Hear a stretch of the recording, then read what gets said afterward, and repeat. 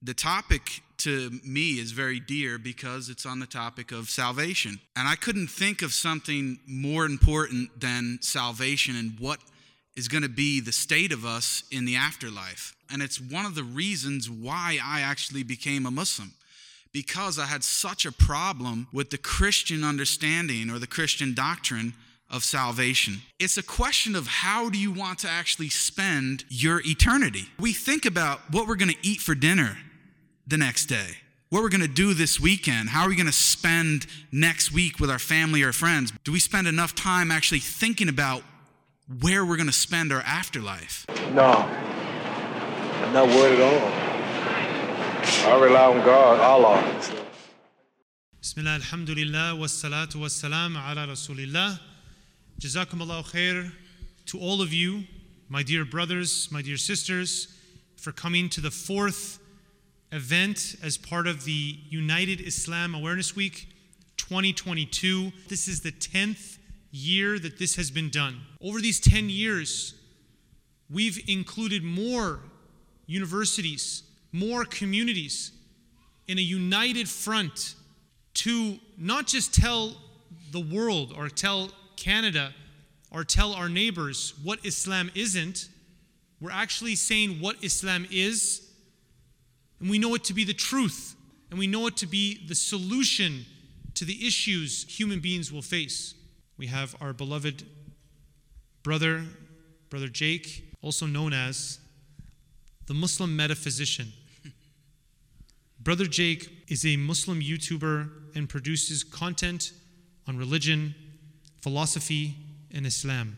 He's also a public debater, and a very famous one at that, and has frequented very famous places and defeated even more famous people. MashaAllah. He debates with Christian scholars on the highest level, attempting to deconstruct the Christian doctrine and deliver the true message, which is the message of Islam. And he does so in such a graceful and beautiful way that he's calling people to come back home to their true fitrah, the true path to success, which is al-Islam. His talk today will be on the salvation of Christianity and the salvation of Islam. And so, without further ado, Brother Jake, could you please take it away? Inshallah. Bismillahir Rahmanir Rahim. Alhamdulillahi Rabbil Alameen. Wassalatu wassalamu ala Rasulillah. Amma ba'd. Assalamu alaikum wa rahmatullahi wa barakatuh. Alhamdulillah. It's great to be here today after that passionate speech. I'll try to do my best to follow it up. And I just want to say it's a pleasure to be here with you guys. I appreciate the invitation. And I see a lot of people here, so alhamdulillah. I hope that you guys will get something out of this talk, inshallah. And like the brother mentioned, the topic to me is very dear because it's on the topic of salvation. And I couldn't think of something more important than salvation and what is going to be the state of us in the afterlife. And I'll just give I know the Sheikh here has given a little bit of background about me, but for those who aren't familiar with me, I come from a Christian background. So I'm a revert to Islam. I became a Muslim about 10 years ago, alhamdulillah. And my entire family was and still is Roman Catholic up until today. So this topic is very important to me. It's very personal. And it's one of the reasons why I actually became a Muslim, because I had such a problem with the Christian understanding or the Christian doctrine of salvation. And so what I'm going to attempt to do here today is I'm going to attempt to explain what the Christian doctrine of salvation is first, and then I'm going to explain what the Islamic conception of salvation is, and do a compare and contrast of these two positions, and attempt, inshallah, to show the superiority of the Islamic conception. I believe that it's intuitive and that it coincides with the natural state of man, the fitrah, that it speaks to humans. And so, bi'idhnillah, I will now present it. And just so you guys understand the topic, because I didn't actually give it yet. The exact title of today's talk is Death of the Innocent or Mercy of Allah. This is the question that I want people to think about, because this is the very question at hand. Now, before I get into the Christian doctrine of salvation, what I want to first talk about is why this is so important, how important this actually is. Well, it's a question of how do you want to actually spend your eternity? I mean, we think about it. All of us sitting here today, we have our regular lives. Of course, there's nothing wrong about that. But we think about what we're going to eat for dinner the next day, what we're going to do this weekend, how are we going to spend next week with our family or friends. But do we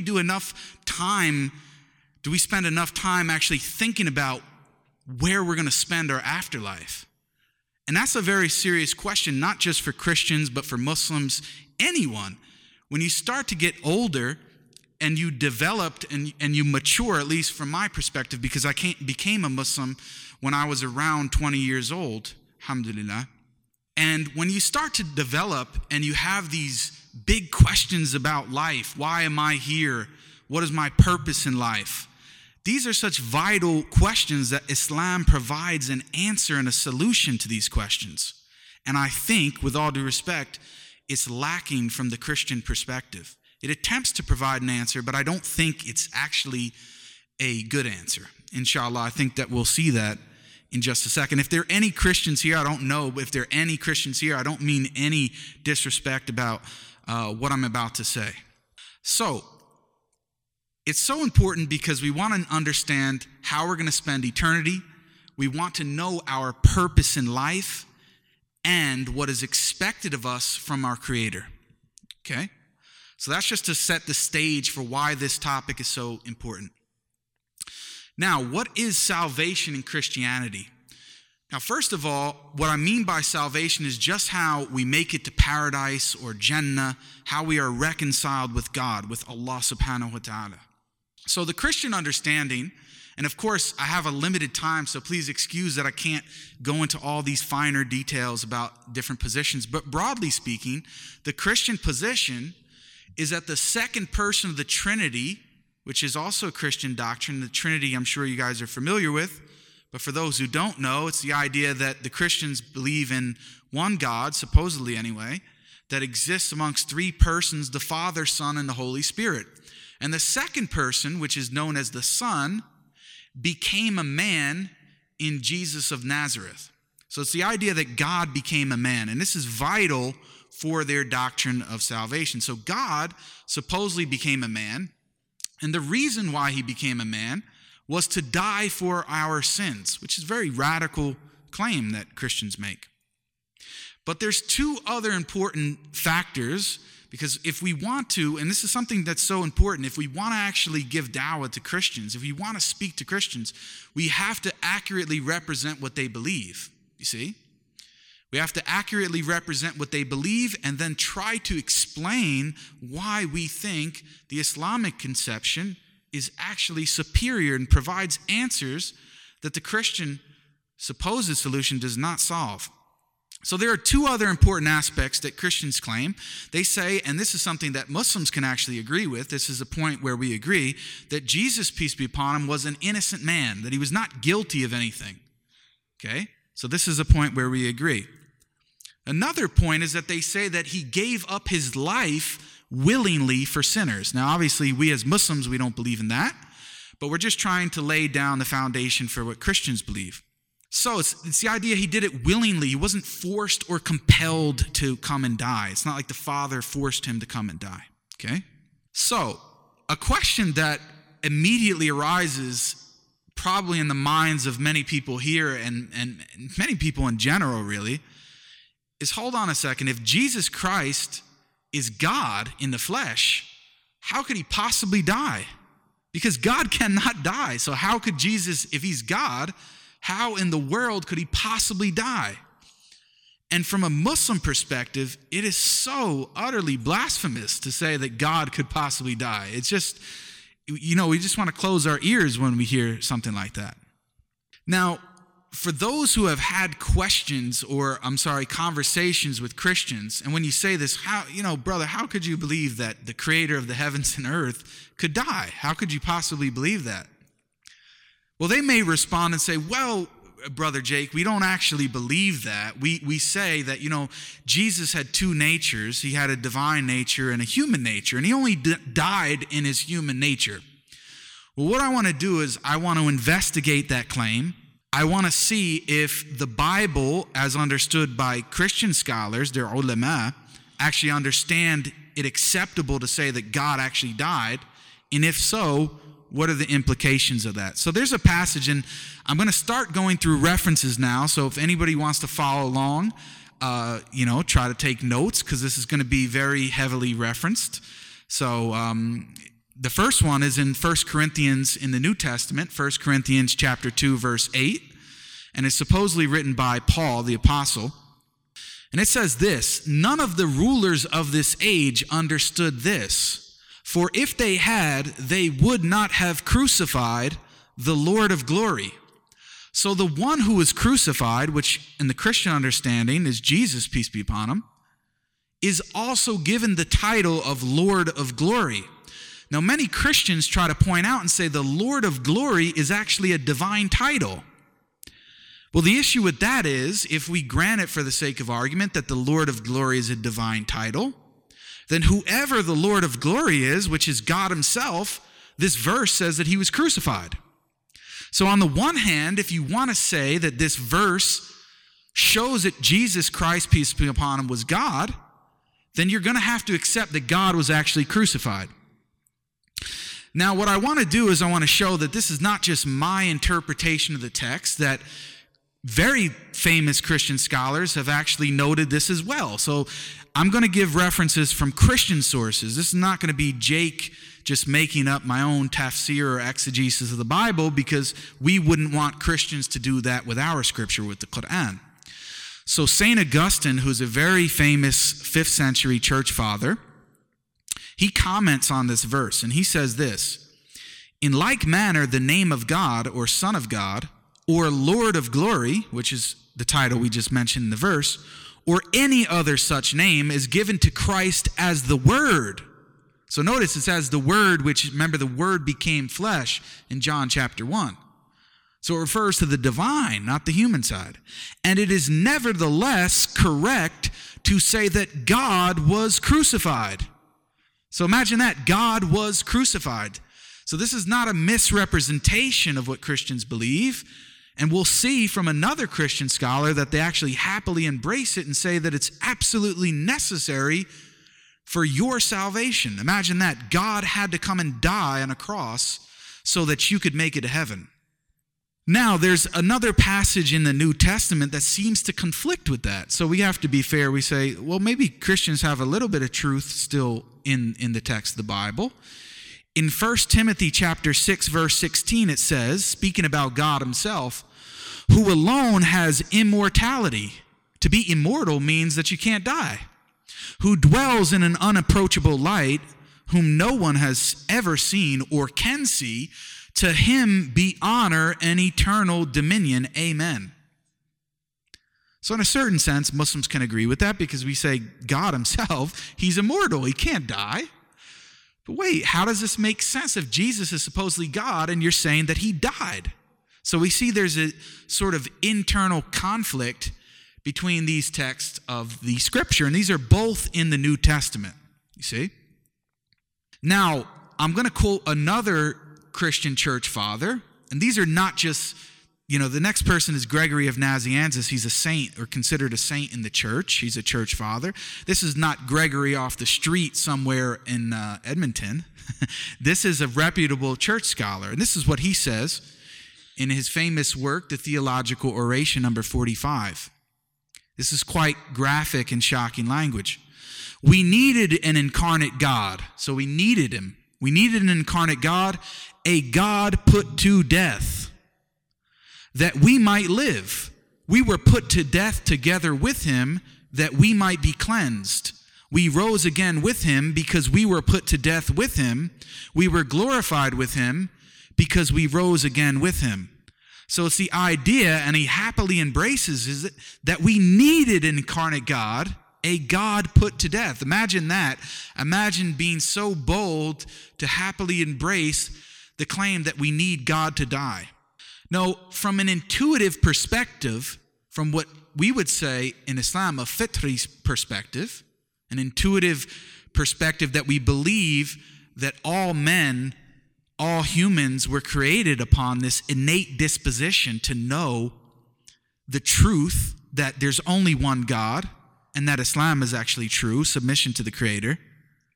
I believe within that is the conception that God actually cannot die, that anybody who, even a child who hears this will just say, well, what's going on? That's a bit strange, right? It's a bit perplexing. So note two things: that this seems to be happily embraced and a necessity for salvation, and the reason behind it is that we needed God to come and die to save us. Okay, we're going to flesh that out a little bit as we go along. But the Bible, a point that I want to move on to next, is even if we grant it for the sake of argument, this absurdity that God actually came and died. Okay, let's say for the sake of argument, okay, God actually came and died. Is this truly just? Is this epitome of what God's justice actually is? This is what I want us to think about as we go through this next part of the lecture, inshallah. Is an innocent person, because remember, they believe that Jesus Christ, peace be upon him, was innocent. Is the idea that an innocent person dying for the sins of all the guilty, is that what true justice is? Is that the epitome of justice? I don't think so. I don't think that makes very much sense as being just at all. Now imagine a scenario in which there's a murder that happens, okay? And the person who commits the murder, he gets caught red-handed. And he actually, when he gets caught, he actually comes out and says, you know what? I did commit the murder. I was the one who killed John. I shot John, okay? And then we go to court and the trial happens, and the family, the victim's family is sitting in the pews of the courtroom. And all of a sudden, a friend of the perpetrator gets up and says, hold on a second, judge. I know that you're about to sentence this man to death.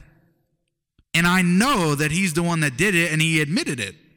And he's guilty, and I had nothing to do with it. But I want to take his position. I want to be the one to actually take his position and receive the punishment that you put down in this court. What do you think the judge is going to say? They're going to say, what is this guy talking about? Where did he come from? He's bailiff. Somebody get this guy out of here, right? Nobody's going to take that seriously. Even in a secular society, the court would recognize that this is just crazy. This doesn't make any sense. You see?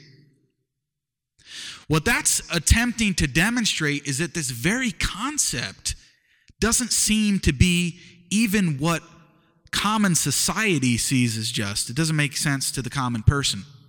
But not only that, because we believe that true morality, obviously, to a certain extent is intuitive, but we also want to ground it in Scripture. So what I'm going to show now and argue for is that even the Old Testament, which is the Jewish Scriptures, is not actually in accordance with this Christian understanding.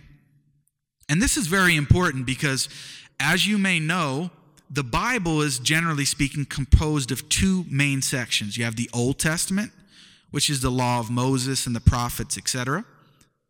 And then you have the New Testament, which is supposed to be about the life of Jesus Christ, peace be upon him.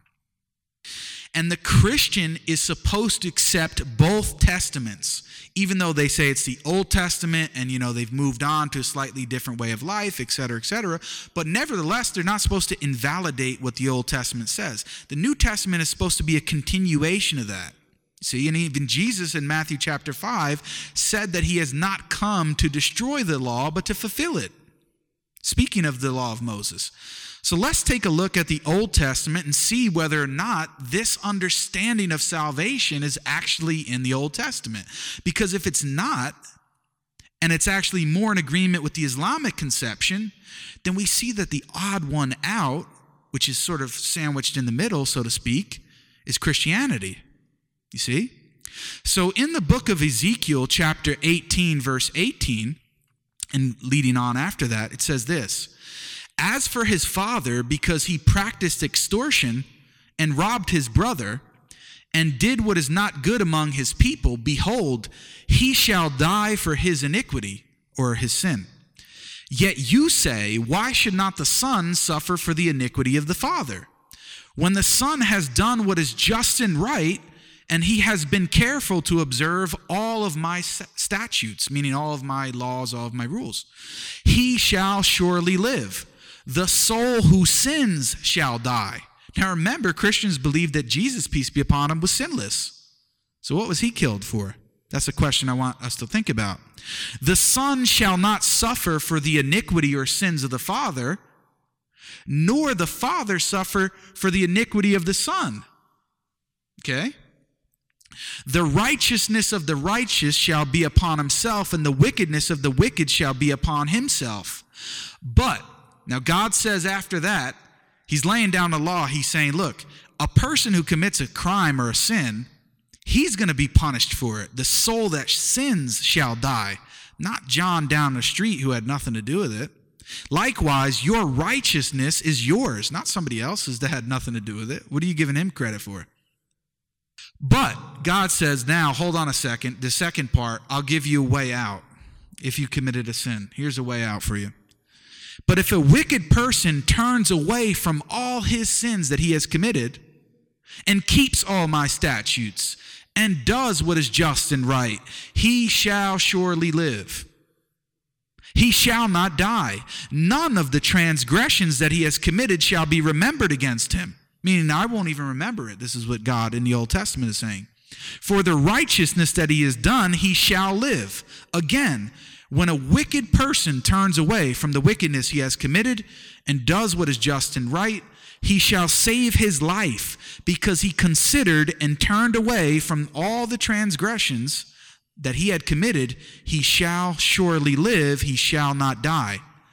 So there are two important factors that seem to go against the Christian doctrine of salvation here. First, God in the Old Testament is saying that an innocent person doesn't die for the sins of the guilty. Each person is put to death for their own sin. That's the first point.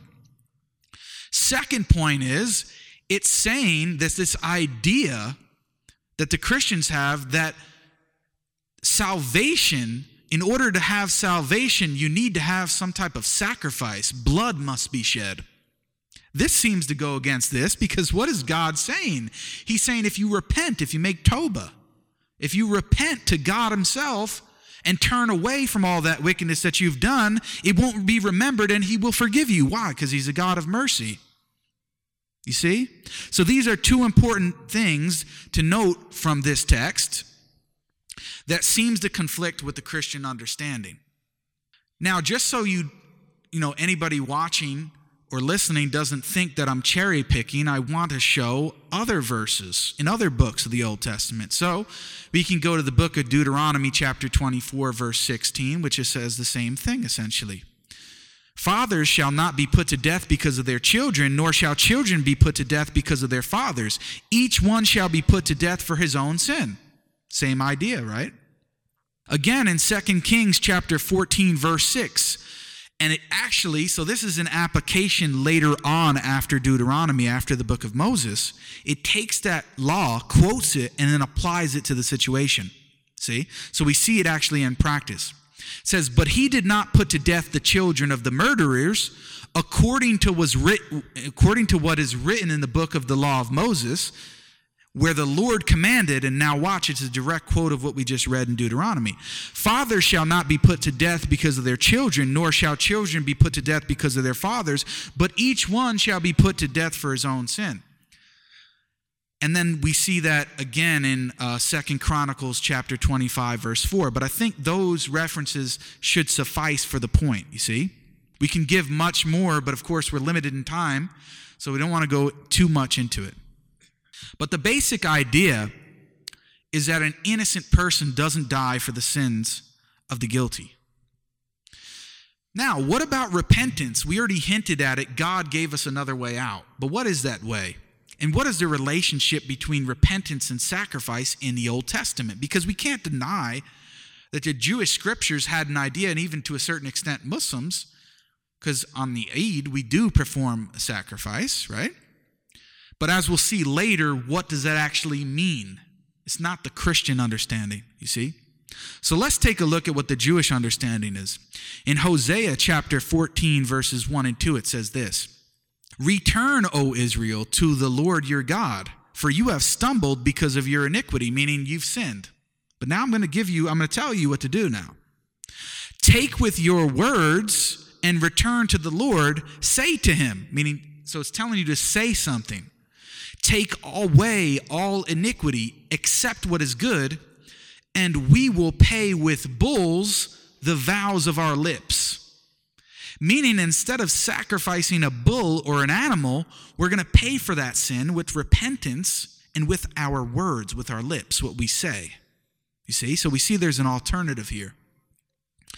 Again, in the Psalms, which is said to be written by the prophet David, alayhi salam, Psalm chapter 51, verses 16 and 17, it says, "For you will not delight in sacrifice," meaning, God, you don't even delight in sacrifice. You don't like it. You don't want that. You don't care about that. "Or I would give it," meaning David is a prophet of God. He's saying, by the way, God, if you did actually really desire sacrifice, I would give it. I would give it day and night. But listen to what he says. "You will not be pleased with a burnt offering." You don't really care about the burnt offering and the incense and all this kind of stuff. "The sacrifices of God are a broken spirit, a broken and contrite heart." That's what God really cares about. He doesn't care about the incense and the slaughtering of a goat and all this kind of stuff. He cares about a broken spirit and a contrite heart. "O God, you will not despise." Again, and this is a very interesting text in Hosea chapter 6, verse 6. "For I desire mercy," this is God speaking, "for I desire mercy and not sacrifice." How could you be any more clear than that? God himself is telling you what he desires. He actually desires to be merciful towards you. And he doesn't desire sacrifice and the knowledge of God more than burnt offerings. That's what he wants. He wants a sincere repentance and turning away from that wickedness.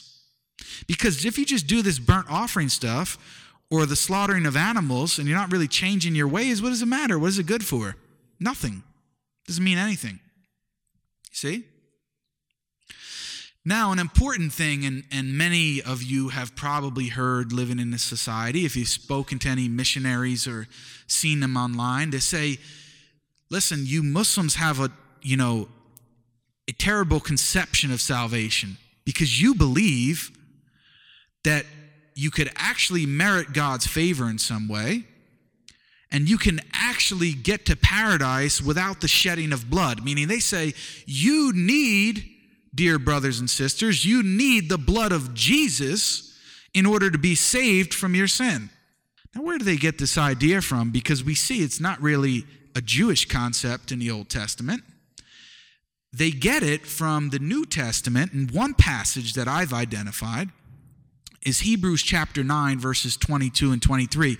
And it's a very interesting text because even within one verse, it seems like a contradiction. Maybe you guys can tell me what you think later on if you want to comment on it. But it says in Hebrews chapter 9, verses 22 and 23, "Indeed, under the law, almost everything is purified with blood." So we see almost everything is purified with blood. This is what the author is saying. Then listen to the next half of the verse. "And without the shedding of blood, there is no forgiveness of sins." Well, hold on a second. I thought it was almost everything, not everything. And now you're saying without the shedding of blood, there is no forgiveness of sins. So which one is it? But this is a very important thing because, okay, we leave that for a side. That's kind of nitpicking, right? But we're going to focus on the concept of them making the claim, without the shedding of blood, there is no forgiveness of sin. When we could already dismiss that based on what I've already presented. Because we already saw that God said, what did he actually care about? Not the burnt offerings and the sacrifice, but a contrite heart and a broken spirit. That's what he cared about. But I'm going to do one better. I'm going to show a direct contradiction with the Old Testament in Psalm chapter 40, verse 6. So let's compare when it says, there is no forgiveness of sins without the shedding of blood. And sorry, I forgot to read the next part of the verse, which is important. It says, thus it was necessary for the copies of the heavenly things to be purified with these rites, but the heavenly things themselves with better sacrifices than these. Now don't worry too much about all this language, but basically what the author of Hebrews is saying all throughout the book, he's trying to make an argument that these animal sacrifices in the Old Testament, they were sort of foreshadowing of the eventual sacrifice of Christ, which is the perfect sacrifice. This is the idea he's saying. But the key thing is he says it was necessary. What does it mean for it something to be necessary? It means it couldn't be any other way. So it's not just saying, hey, Jake, this is the way it is. Jesus came to die for your sins. No, it's saying that even if God wanted to, he couldn't possibly do it another way. Imagine that. He couldn't possibly do it another way. Well, we see that already doesn't make sense based on what I've already presented. But in Psalm chapter 40, verse 6, and this is an extremely powerful verse, and I haven't seen it used enough in Dawah with Christians. In sacrifice and offering you have not delighted. Now again, notice the same thing. You don't really delight or desire sacrifice and offering, but you have given me an open ear. But then this is the most important part of the verse. Burnt offering and sin offering you have not required. So this is a direct contradiction. The author of Hebrews is saying it is required because without the shedding of blood, there is no forgiveness of sin. And David in the Psalms is saying, burnt and sin offering you do not require. So which one is it? Does God require it, as the author of Hebrews says, or does he not require it, as the author of the Psalm says? This is a very problematic dilemma for a Christian, you see. Now, what I want to turn to is a theologian by the name of St. Thomas Aquinas, who's a very famous, some of you may have heard of him, Thomas Aquinas, very famous, respected doctor of the Catholic Church. You see? He actually comments on this issue, and to many Muslims in the audience may be surprised, he actually sides with the Muslims and says that it was not necessary. Now, of course, he doesn't agree with us in the sense that he believes that this did happen, which we don't believe Jesus, peace be upon him, was crucified. We don't believe he came to die for our sins. But Christian missionaries make a much stronger claim. They don't say, oh, Brother Jake, it happened. They say that God could not have done it another way, that it was necessary, that he had to die for your sins. You see? So this begs the question, what are you saying? Is it not in God's power to forgive you without coming to become a man and die for your sins? That would mean that God is not really all-powerful. How could he be all-powerful if you're saying he was kind of hamstrung into coming to die for our sins? He couldn't have done it another way. So Thomas Aquinas recognizes this, and he deals with this issue. And this is something I think that we can quote when Christians come with this argument, because we can say, look, some of your own scholars aren't buying that. Even though they believe that this is what happened, they don't say it's the only possible way for God to forgive us.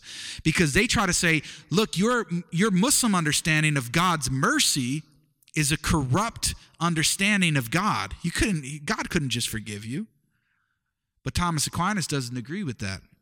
So he says in his famous work, the Summa, in the third part, question 46, on the contrary, and he quotes St. Augustine, who we actually quoted before, who's another very well-respected church father, we assert that the way whereby God deigned to deliver us by the man Jesus Christ, meaning the way by which we do receive salvation, who is mediator between God and man, is both good and befitting the divine dignity. Now, we don't agree with that part, but he's setting it up. He's saying, look, this was a good and befitting way. We'll tackle that, and we've already, I think, tackled it by saying we don't think so. But then, the second part, he agrees with us, where he says, but let us also show that other possible means were not lacking on God's part, to whose power all things are equally subordinate. So notice what he's saying. even though this happened, there is another possible way. And how does he explain that? Because God is all powerful, which is what I just said. Then he goes on further to say, therefore, speaking simply and absolutely, it was possible for God to deliver mankind otherwise than by the passion of Christ. Why? Because no word shall be impossible with God. And that's a quote of Luke chapter 1, verse 37. So when Christian missionaries say, wait, there's no possible way God could forgive you without the blood of Jesus. Well, hold on a second. First of all, the Old Testament doesn't agree with that. And even some of your most respected scholars don't agree with that. They say there was another possible way. God just supposedly chose this. So once we remove that obstacle and say, hold on a second, your own Bible and your own scholars say that it's not the only possible way. Now that leaves open the possibility for the Islamic conception, you see? Because now you're showing that their conception isn't the only possibility. And then we move to a comparative analysis between their view and our view. And we show that our view makes much more sense and is much more in line with the Jewish scriptures, which came before Christianity, you see? Now, this leads to two final questions that I want us to think about if the Christian still wants to think, well, it's absolutely necessary. Well, that leads to two severe problems. First, is God weak, meaning that he's not all-powerful? He couldn't have done it another way? And the second, is God merciless? Is he without mercy that he couldn't have forgiven us? What kind of God is that? Do you think God is the most merciful and he couldn't forgive you? So, the question is, if God is all-powerful, then there should be another way to reconcile us to himself. There should be another way. Second is, we've already established from the Old Testament that sacrifice is not required, based on Psalm chapter 40, verse 6. Third, we said that what God really cares about is repentance and a contrite heart. That's what really matters. So, if God is the most merciful, then why would he require a blood sacrifice for forgiveness? Imagine that. Just think about it to yourself. You know, we all have situations in life where even, close family members and friends may disappoint us. They may even do you wrong, right? It's happened. And you're disappointed with them. But if the person comes to you and says, you know what, brother, I'm sorry, I wronged you. I really apologize for that, and I know I was wrong. You know, in the beginning, your ego, to be honest, might get a little bit in the way, and you say, get away from me. But eventually, inshallah, because as Muslims, we're supposed to be merciful, right? We should forgive him, inshallah. If we see that the niyyah is real, he's really repentant for what he's done, right? Now, imagine I turn around and say, you know what, brother, I forgive you, but you got to give me $100 first. You got to give me $100 before we really complete this situation that we're going through. He's going to look at me and say, what are you talking about, man? This is crazy. This is some foolishness, right? What I'm showing here is that that's not what we do. If we have enough mercy to forgive our fellow man without requiring a payment or a shedding of blood, or in our case, a worldly example, giving some money or something, and God is more merciful than us to an infinite degree, how could we possibly think that we are more merciful than God, that we could forgive somebody else without requiring payment, but God can't? How does that make any sense? So, what I argued thus far is that the Christian perspective doesn't seem to be in line with the Old Testament. It doesn't seem to be in line with common sense. And within the Old and New Testament, there seems to be contradictory narratives. And lastly, the Christian perspective we showed, even based on their own scholarship, isn't actually a necessary position. God didn't have to come and die. He could have done it another way. And lastly, that the Christian perspective seems to result in a God who is neither all-powerful nor the most merciful, you see, which they claim that he is. And Muslims, we could agree with that part. But now what I want to do is I want to shift to the Islamic conception. And I want to contrast it with everything we've just said thus far. So first, this, what I would say is a monstrosity of God dying. Can Allah subhanahu wa ta'ala, the creator of the heavens and earth, can he die? What does the Quran say about that? In the Quran, chapter 25, verse 58, it says this, and rely upon the ever-living, who does not die. Now notice the next part. This is, you see, the nature of the Quran is so miraculous, you see. Notice the next part of what it connects to. And exalt Allah with his praise. And sufficient is he to be acquainted with the sins of his servants. Why does he connect this issue of being ever living and not dying with this idea of being sufficient to be acquainted with the sins of his servants? Because he doesn't need to become a man to find out, who the sinners are and to forgive us. He doesn't need that. So we can see in a subtle way, to the dismay of many Christians maybe, we see that the Quran actually does understand the Christian doctrine. It interacts with it in a subtle way, sometimes a bit more explicitly, and then refutes it and gives an alternative narrative, you see? So, very clearly stated, all we need is one verse for it. God in the Quran cannot die. This is clear. We don't have this issue. What about the justice of Allah? Okay. In the Quran, chapter 4, verse 40, it says, indeed, Allah does not do injustice, even as much as an atom's weight. Imagine an atom, how small an atom is, or even less than that. He couldn't do any injustice. While if there is a good deed, he multiplies it and gives it from himself a great reward. So if you do a good deed, he multiplies it for you.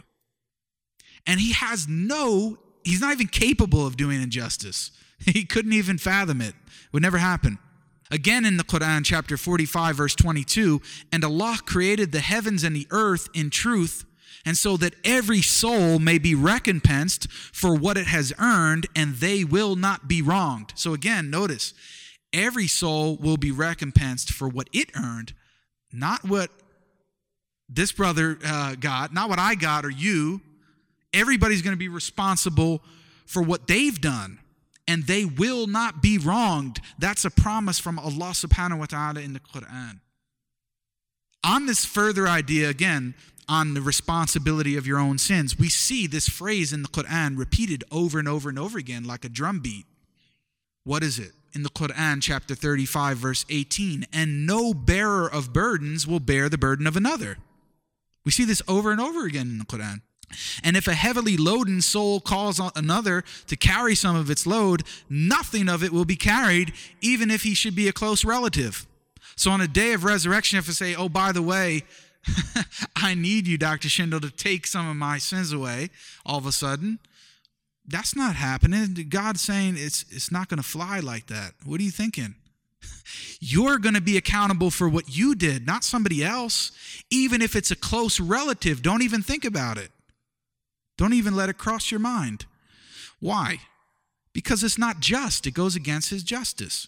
You can only warn those who fear their Lord unseen and have established prayer, and notice this again. So we have the one who does wrong, and then watch at the end of the verse. And whoever purifies himself only purifies himself for the benefit of his soul. So we see the person who does wrong and has those burdens, it's on himself. And then also the person who purifies himself, he purifies himself, not some guy who doesn't even know who he is. You don't get, it's not like this weird sort of mystical purity that all of a sudden is going to go to somebody else across the world. No. If you purify yourself, it's for yourself and your soul alone. And to Allah is the final destination. So we see the Quranic understanding is quite clear. Now, what about this business of sacrifice? Because I said as Muslims, we do have the sacrifice on Eid. We have the holiday where we sacrifice, right? But what's the understanding of this in the Quran? And notice, subhanAllah, when I was doing some of the research for this, and you actually compare it to what I read in the Old Testament, you see it's really in agreement. So in the Quran, chapter 22, verse 36 and 37, it says, and the camels and the cattle we have appointed for you as among the symbols of Allah. For you therein is good, so mention the name of Allah upon them when lined up for sacrifice. So we say Bismillah, right? And when they are lifeless on their sides, then eat from them and feed the needy and the beggar. Thus we have subjected them to you that you may be grateful. So it's the point you may be grateful. Now listen to this. This is very important. And this is very important to portray to Christians so they understand what the point of sacrifice is for us. Their meat will not reach Allah, nor will their blood, but what reaches him is piety from you. Has nothing to do with the blood or the meat of the animal. It's the piety, it's the obedience to the Creator where he told you to do something and you turn around and you actually abided by his commands and you did it and you had the sincerity. It's the piety that matters. Just like what they said in the Old Testament. You think God really cares about some blood or meat? It's not reaching him in that way. It has nothing to do with that. Thus we have subjected them to you that you may glorify Allah for that which he guided you and give good tidings to the doers of good. So this is the explanation of what sacrifice is. So we don't completely neglect it, but we say it has to be understood in a proper context. You see? Now, what about repentance and the mercy of Allah in the Quran? Because you remember the title of the lecture is The Death of the Innocent, which is Jesus, peace be upon him, or the mercy of Allah. Which one are you going to take? So in the Quran, chapter 39, verses 53 and 54, it says, say, qul, it's telling the Prophet, peace be upon him, to say, O my servants who have transgressed against themselves. So again, it's clear. It's given you a situation. Say, okay, you transgressed against yourselves, and this is for us Muslims even, right? Because it happens. Nobody's perfect. Do not despair of the mercy of Allah. Because this is what the Christians have done. They've taken God's mercy and they've chucked it in the bin. They said, we don't need that. There's no room. Where's the mercy? Where's the mercy? If you demand a payment, you demand a blood payment. Where's the mercy? But it's not only for them. Muslims should never despair of the mercy of Allah subhanahu wa ta'ala. Indeed, Allah forgives all sins. Indeed, it is He who is the forgiving, the merciful. And return in repentance to your Lord and submit to him before the punishment comes upon you, then you will not be helped. And we have an example of that in the Quran from the Pharaoh at the time of Moses, Musa alayhi salam, when eventually when he was being swallowed up, right, by the water, he tried to repent in that sense. He said, okay, I'm paraphrasing, but basically, I accept the Lord of Moses. Well, it's too late, buddy. It's too late. We know that he's going to be in hellfire. So this is an example of application I just want to show for the verse. But the point is, up until before death, if you're sincere and you repent, Allah subhanahu wa ta'ala is giving you a way out. He will forgive you. You should never doubt that. If you're a Muslim and you're thinking, oh my God, I can't actually, stand before Allah subhanahu wa ta'ala and ask him for forgiveness. Look what I've done. What are you thinking? You are despairing of Allah's mercy. Should never even cross your mind. There's always that option to turn back. Again in the Quran, chapter 7, verse 155, it says, my mercy encompasses all things. Imagine that. The Creator's mercy encompasses all things. You see? Now, it gives an example in the Quran of how that repentance actually bears out. In the Quran, chapter 4, verses 17 and 18, the repentance accepted by Allah is only for those who do wrong in ignorance or carelessness and then repent soon after. It is those to whom Allah will turn in forgiveness, and Allah is ever knowing and wise. But repentance is not accepted of those who continue to do evil deeds up until when death comes to one of them. He says, indeed, I have repented now, like Pharaoh. All of a sudden, death came and he said, oh, I want the heat off of me. Nope, sorry. Or of those who die while they are disbelievers, for them we have prepared a painful punishment. So you got to turn back before it's too late. You see? This is very important, but it's clear instructions from the Quran. There's no ambiguity. We don't turn around and say, oh, now what are we supposed to do? No, we have clear instruction from the Creator. And we from the prophetic example from the Prophet sallallahu alaihi wasallam. We have a clear example of what he did. You see? Now listen to this. This really touched me when I was looking at this. There are two verses in the same chapter of the Quran where Allah subhanahu wa ta'ala actually says he decreed mercy upon himself. Imagine that. The Creator decreed mercy upon himself. Wow, subhanallah. In the Quran, chapter 6, verse 12, it says, say, to whom belongs whatever is in the heavens and the earth? Say, to Allah. Everything belongs to him. He has decreed upon himself mercy. Wow, he has decreed upon himself mercy. That's a pretty serious statement to make. He will surely assemble you for the day of resurrection, about which there is no doubt. There's no doubt about it. It's going to happen. Those who will lose themselves that day do not believe. Now again, in the same chapter in the Quran, chapter 6, verse 54, it says, and when those come to you who believe in our verses and our ayat, and this is where we get the idea of how we greet other Muslims by saying, Assalamu alaikum, say, peace be upon you. So it gives you the command. When other believers come to you, this is what you say. Your Lord has decreed upon himself mercy. Again, that any of you who does wrong out of ignorance and then repents after that and corrects himself, indeed he is forgiving and merciful. So what does it mean for him to decree mercy upon himself? If you turn to your Creator sincerely and repent, he will forgive you. That's what it means. Now again, we have a hadith from the Prophet sallallahu alaihi wasallam, where he said, when Allah completed the creation, he wrote in his book with him upon the throne, verily, my mercy prevails over my wrath. So again, it's with this concept that he's decreed mercy upon himself. See? So we have a merciful God. We don't have a God that demands a payment of a blood sacrifice. Now, it's not only we have a merciful God, we have a merciful prophet, peace be upon him. We have in the Quran in chapter 21, verse 107, and we have not sent you, O Muhammad sallallahu alaihi wasallam, except as a mercy to the worlds, to mankind. So this ummah, we have a merciful God, the most merciful, and we have the most merciful as an example from his creation, sent to all of mankind. You see? How beautiful is that? SubhanAllah.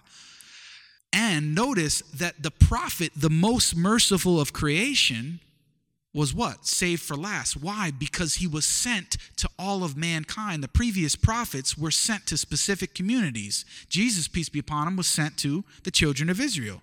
Same thing with Musa alayhi salam. And all the prophets were sent to specific people, specific nations.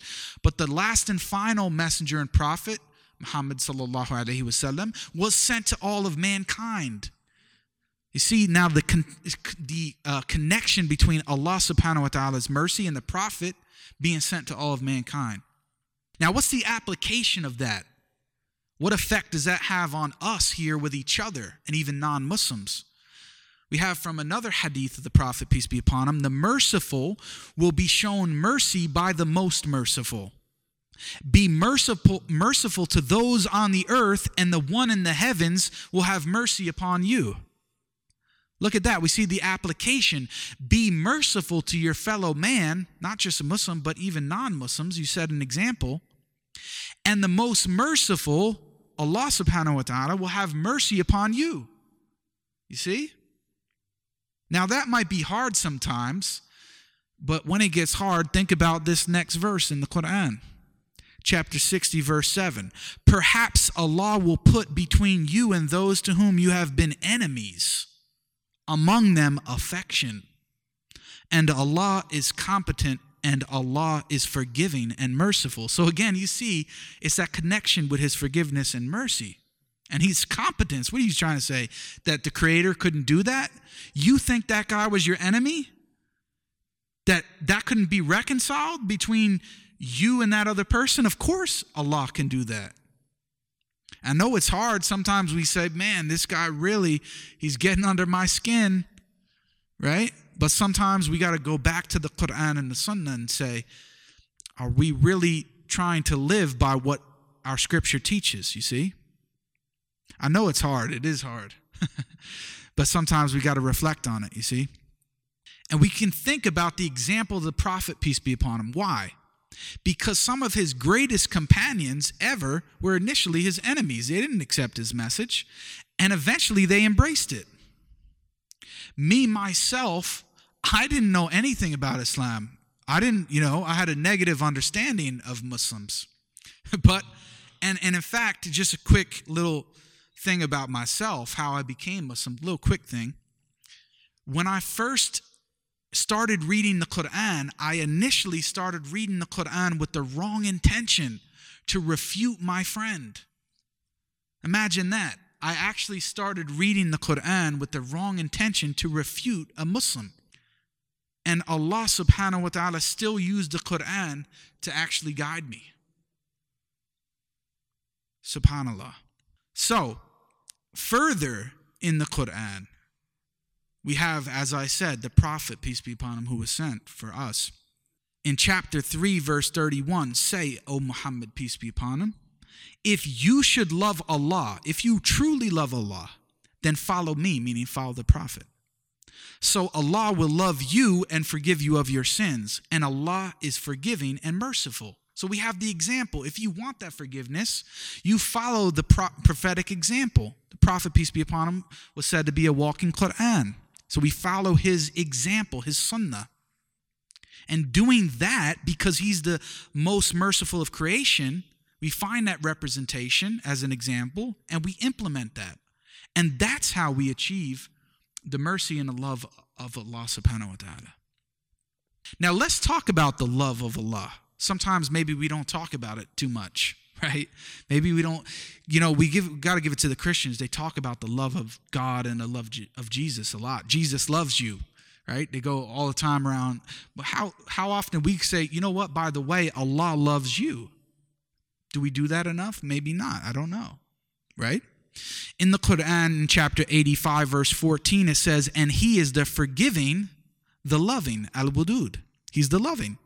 It's one of his names. Again, in the Quran, chapter 11, verse 90, and ask forgiveness of your Lord and then repent to him. Indeed, my Lord is merciful and loving. So we see the connection of his mercy, his love, his forgiveness is connected. And all you need to do is ask forgiveness of your Lord, be sincere, turn away from that wickedness, and repent. See? Now, who does Allah love? In the Quran, it's descriptive. He explains it. In the Quran, Surah Baqarah, chapter 2, verse 195, it says, indeed, Allah loves the doers of good. These are people he loves. The doers are good. Again, in Surah Baqarah, chapter 2, verse 222, indeed, Allah loves those who are constantly repentant and loves those who purify themselves. Again, in the Quran, chapter 3, verse 146, Allah loves the steadfast. Again, in the same surah, chapter 3, verse 159, indeed, Allah loves those who rely upon him. And the last verse in the Quran, chapter 5, verse 42, indeed, Allah loves those who act justly. And there are more, but these are some of the attributes, right? So we see Allah subhanahu wa ta'ala loves the doers of good. He loves those who are constantly repentant. Because why? He's merciful. He wants to forgive you. What does that tell you? He doesn't love the person who just doesn't commit any sins. He loves the person who commits a sin and repents. And loves those who purify themselves. Well, you wouldn't need to purify yourself if you weren't doing anything wrong. He loves the steadfast, those who persist, those who rely upon him. When you do something wrong, you repent to him, not some idol, not Jesus Christ, not some blood of anything. No. And he loves those who act justly. You see? Now, I'm going to close it off with these last couple verses of the Quran. And this has to do with the topic and the theme of this year's United Islam Awareness Week, which is coming back home. What does that mean to come back home? Well, I gave my own spin and interpretation on it. When somebody becomes a Muslim, we say he's a revert. Why do we say he's a revert? Because, and sometimes, and even me when I first heard it, I said, what does that mean, revert? I thought it was convert. What's a revert? Revert comes from this concept that we have in the Quran and the Sunnah of the idea of the fitrah, right? The innate nature or disposition that we believe that every human being was created upon. So in the Quran, chapter 30, verse 30, it says, so direct your face towards the religion inclining towards truth. Adhere to the fitrah of Allah upon which he has created all people. So this is where the concept comes from. No change should there be in the creation of Allah. That is the correct religion, but most of the people do not know. So we have the concept. We also have hadith about it as well. But here's another verse in the Quran in chapter 7, verse 172, 174. It says, and mention when your Lord took from the children of Adam, peace be upon him, from their loins their descendants and made them testify of themselves, saying to them, am I not your Lord? They said, yes, we have testified. lest you should say on the day of resurrection, indeed, we were of this unaware, or lest you should say, it was only that our fathers associated others in worship with Allah before, and we were but descendants after them, meaning we just blindly followed them. I'm sorry, Allah, we just blindly followed them. We were just making taqleed of following these false gods and idols, right? Saying, no, you already testified to this. Then would you destroy us for what the falsifiers have done? They're asking the question, wait, you're going to destroy us because we were misled by these other people, our forefathers? And thus do we explain in detail the verses, and perhaps they will return. Notice the phrase, and perhaps they will return. Why? Because they're going back to the initial state. This is why the Quran is called the reminder. This is one of the names of the Quran, is the reminder. Because it's a reminder, a hearkening back to what you already intuitively have and know. You see? So it goes with this concept of coming back home. Or anyway, this is my little spin on the theme of this year. Now, what is that home? Well, we have a direct invitation from Allah, the Creator. Not from me. Forget about me. I'm Jake. I'm just, a spokesperson here. I'm a nobody. But we have a direct invitation from Allah in the Quran, chapter 10, verse 25. It says what? And Allah invites to the home of peace. He's inviting you to the home of peace, your Creator, i.e. paradise, which it says in brackets, but it's paradise, and guides whom He wills to a straight path. So guidance is with Allah, and He's inviting you all to the home of peace. So this is the coming back home, because it's not just coming back home, being a Muslim on earth. It's coming back home eventually to paradise in the afterlife, that salvation. And the last and final verse that I want to quote is in the Quran, chapter 6, verse 127, when it says, for them will be the home of peace with their Lord, and He will be their protecting friend. Why? Because of what they used to do. You see? So, I know that most of us here are probably Muslims, but anybody watching who may be a Christian of some other disposition or faith, not me, not Jake, not the Muslim metaphysician, but the Creator Himself in the Quran is inviting you to that home of peace. So it's an invitation to come back home to that initial state, that fitrah that you were created upon. And that's to serve one and only true Creator and to embrace Islam, submission to that Creator, which, as we know, for us today, this ummah is the Quran and the Sunnah of the Prophet sallallahu alaihi wasallam. So that's an invitation to anybody who may be watching later on, because I know we're kind of live streaming, or at least maybe it'll be uploaded later, inshallah. I hope, inshallah, that this has been of some benefit for you. I know it was reference heavy, and I went into details with a lot of points, and honestly, I had to curtail it. I could have gone a lot further, you see, because there's just so much. It's such a rich topic to talk about. Jazakallah khair, barakallahu feek, Brother Jake.